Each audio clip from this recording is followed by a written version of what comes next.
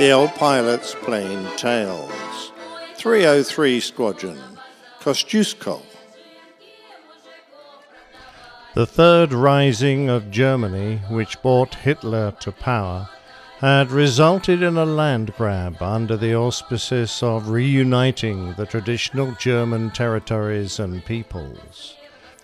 The British Prime Minister, Neville Chamberlain, returned from the Munich conference and, clambering out of a Lockheed 14, he waved a worthless piece of paper in the air and declared, "I have returned from Germany with peace for our time."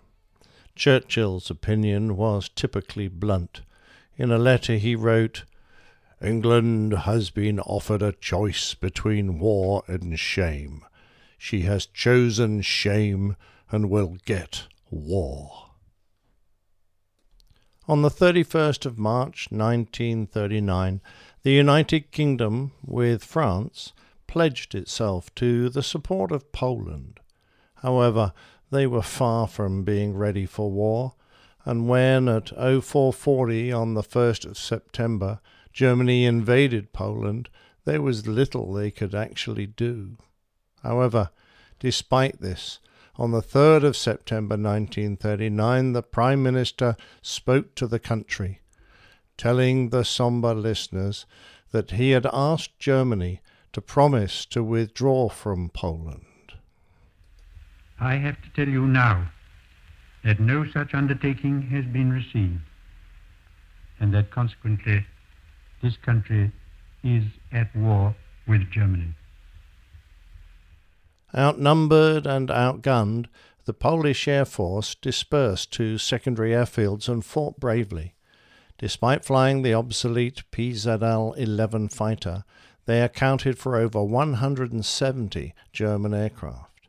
However, the ground war wasn't going well, and with the country about to fall, a great number of their pilots managed to escape to France, one of whom was Mirek Wojciechowski. Born in Torun, his father served with the Polish cavalry in one of the last great cavalry battles at Zamość, where the Soviet army, led by Stalin, was driven back. Learning to fly from an open cockpit, their parachute training was something of a trial.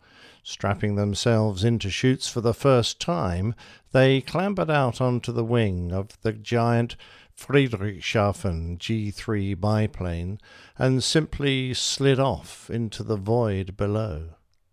He trained with the famous fighter school at Deblin, and although their equipment wasn't the most modern, their ideas and tactics were right up to date. When on the 1st of September 1939 Poland's border defences were overrun, he made a quick visit to his mother and younger sister, Marysia, to say his goodbyes. They were hurried, and he never saw them again. 2 weeks later, Poland was on her knees, and although their resistance would cost Germany more in dead and wounded than the combined armies of Belgium, Holland, Luxembourg, France, and England the following year, Mirek was ordered to take his aircraft to Romania. With the help of the Polish ambassador, he was given a false passport and visas to begin a long journey to somewhere where he could continue the fight. He crossed the border into former Yugoslavia, then into Greece, and finally, pretending to be a travelling salesman, into France. Many of his compatriots were assigned to French squadrons, but Mirek opted to go to England, where he joined the RAF Volunteer Reserve. Mirek was 22 when he completed his dangerous and complicated journey to arrive in Blackpool and begin his RAF training. He had already fought a war, crossed 4 countries and the Channel, so that he could have a chance to get back at the Nazis. But the RAF wasn't going to make it easy for him. It must be said that the British command regarded their Slavic allies as inferior pilots to their own, with broken morale and hindered by language difficulties. Except for the language, they were completely wrong. Along with his Polish friends and colleagues, Mirek got to grips with his training, as they all would have done. A lot of things were different. They worked in miles and not kilometres, gallons instead of litres, and the throttles of British aircraft worked in the opposite sense to Polish ones. There were constant speed propellers to deal with, and for some, retracting undercarriage proved an easy area for error. Tactics were different. They had never heard of radar or interceptions controlled from the ground. However, they were keen and able. Training aircraft were the likes of the Hawker Hector, the Fairey Battle, and the Hurricane Mark I. But eventually, the RAF established No. 303 Squadron for the Polish Air Force pilots. It was one of 16 Polish squadrons to be formed, and was named after the Polish hero general Tadeusz Kościuszko. What the British did not yet realise was that many of the Poles were excellent pilots. Having come through the Polish and French campaigns, some had more combat experience than most of their British comrades, and they employed superior tactics. The squadron trained and trained, but wasn't given operational status, despite the Battle of Britain being 2 months old. And then, on one fateful day, when Mirek was following his section leader, Ludwik Paskevich, on yet another training mission flying Hawker Hurricanes, everything changed. Ludwik spotted a German aircraft. I turned over and dived after him. When turning over, I noticed the black crosses on the wings. Then I aimed at the fuselage and opened fire at about 200 yards, later transferring to the port engine, which I set on fire. When I drew very close, I pressed down under for a new attack, and then I saw another Hurricane attacking and a German bailing out by parachute. On his return to Northolt, Flying Officer Paskevich was reprimanded for breaking discipline. But then the smiles broke out, and they celebrated his and the squadron's first victory. The next day, the squadron was declared fully operational and posted to No. 11 Group. This episode was immortalized in the famous repeat please" scene in the classic 1969 film The Battle of Britain. This was a turning point for the Polish fighter pilots. At last they had the equipment and the freedom to strike back at the enemy.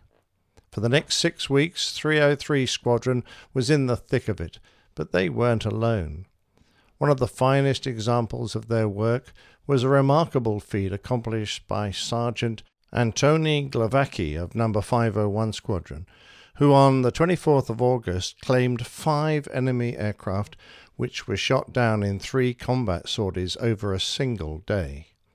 He was one of only 3 pilots who achieved the Ace in a Day status during the Battle of Britain, and he recalled the day's actions in his memoirs.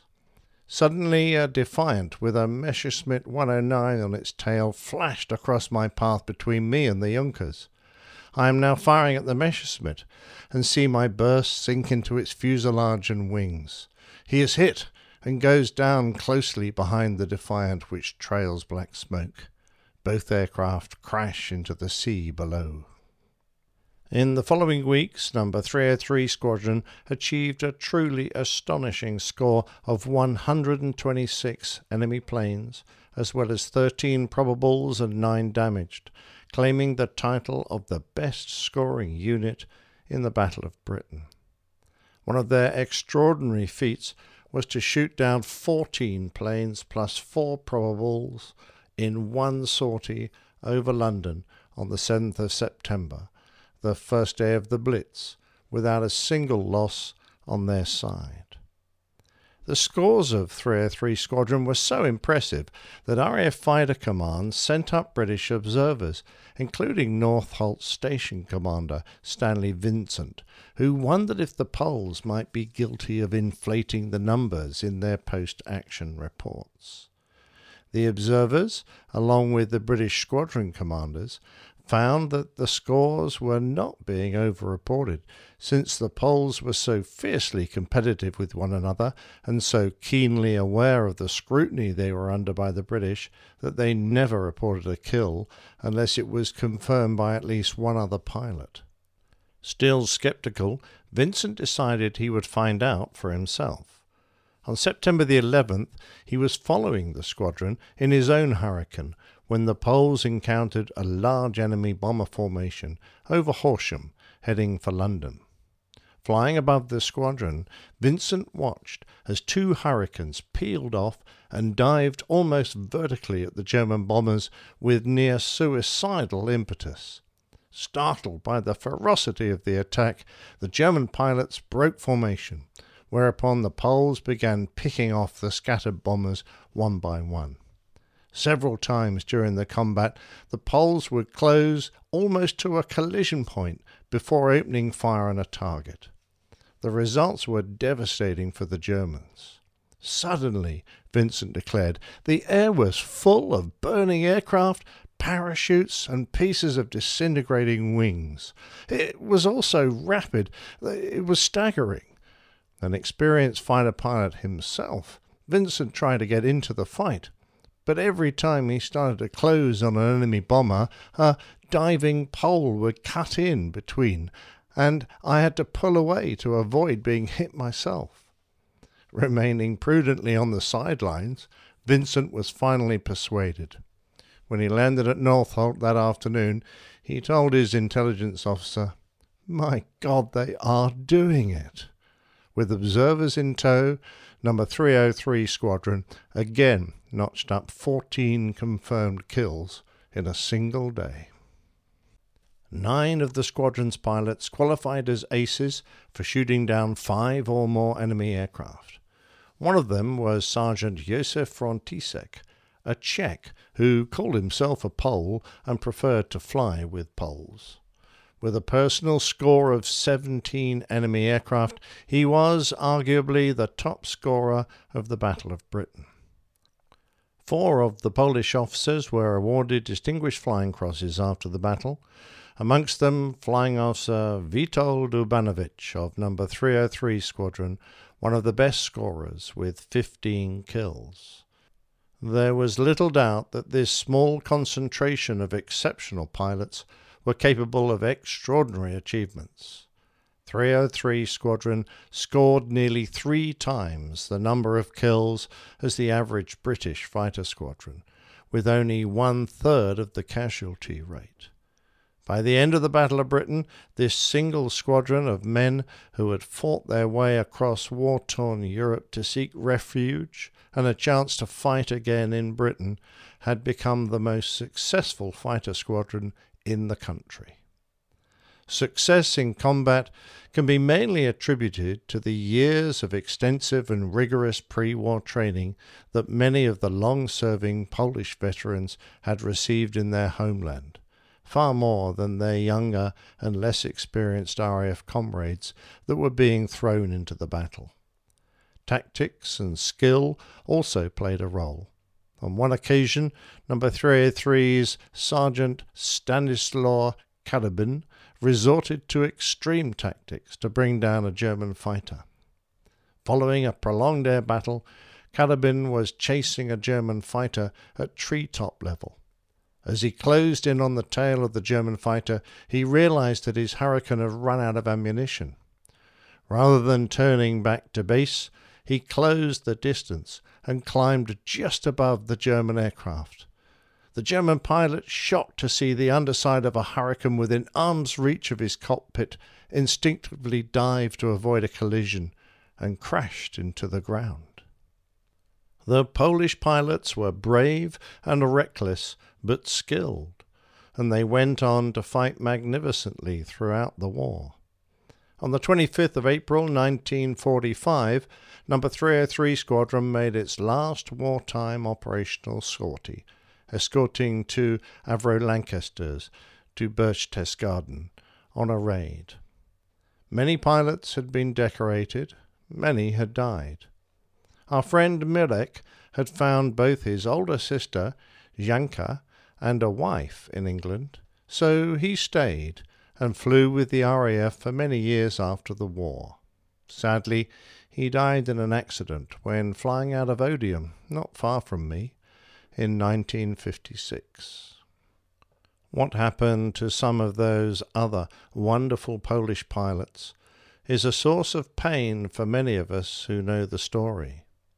Some decided, or in some cases were forced, to return to Poland, by then under Soviet occupation. This often had very serious consequences.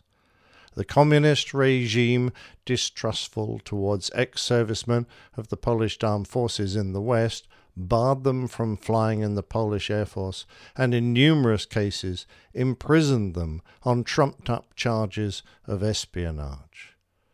One of the most dramatic cases was that of Wing Commander Stanislaw Skalski, the top Polish scorer of the entire war, who spent 8 years in prison after initially being sentenced to death.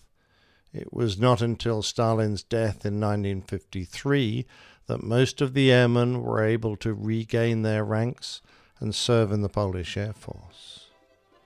For all that had happened both before and after the war, there was no doubting the Polish pilots' contribution to Britain during its darkest hours.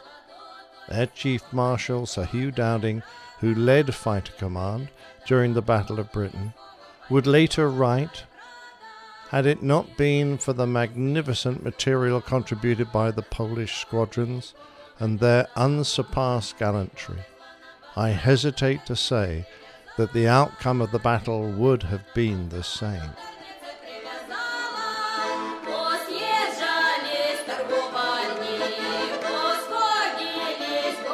Music by Sobieskiego Wieczoru.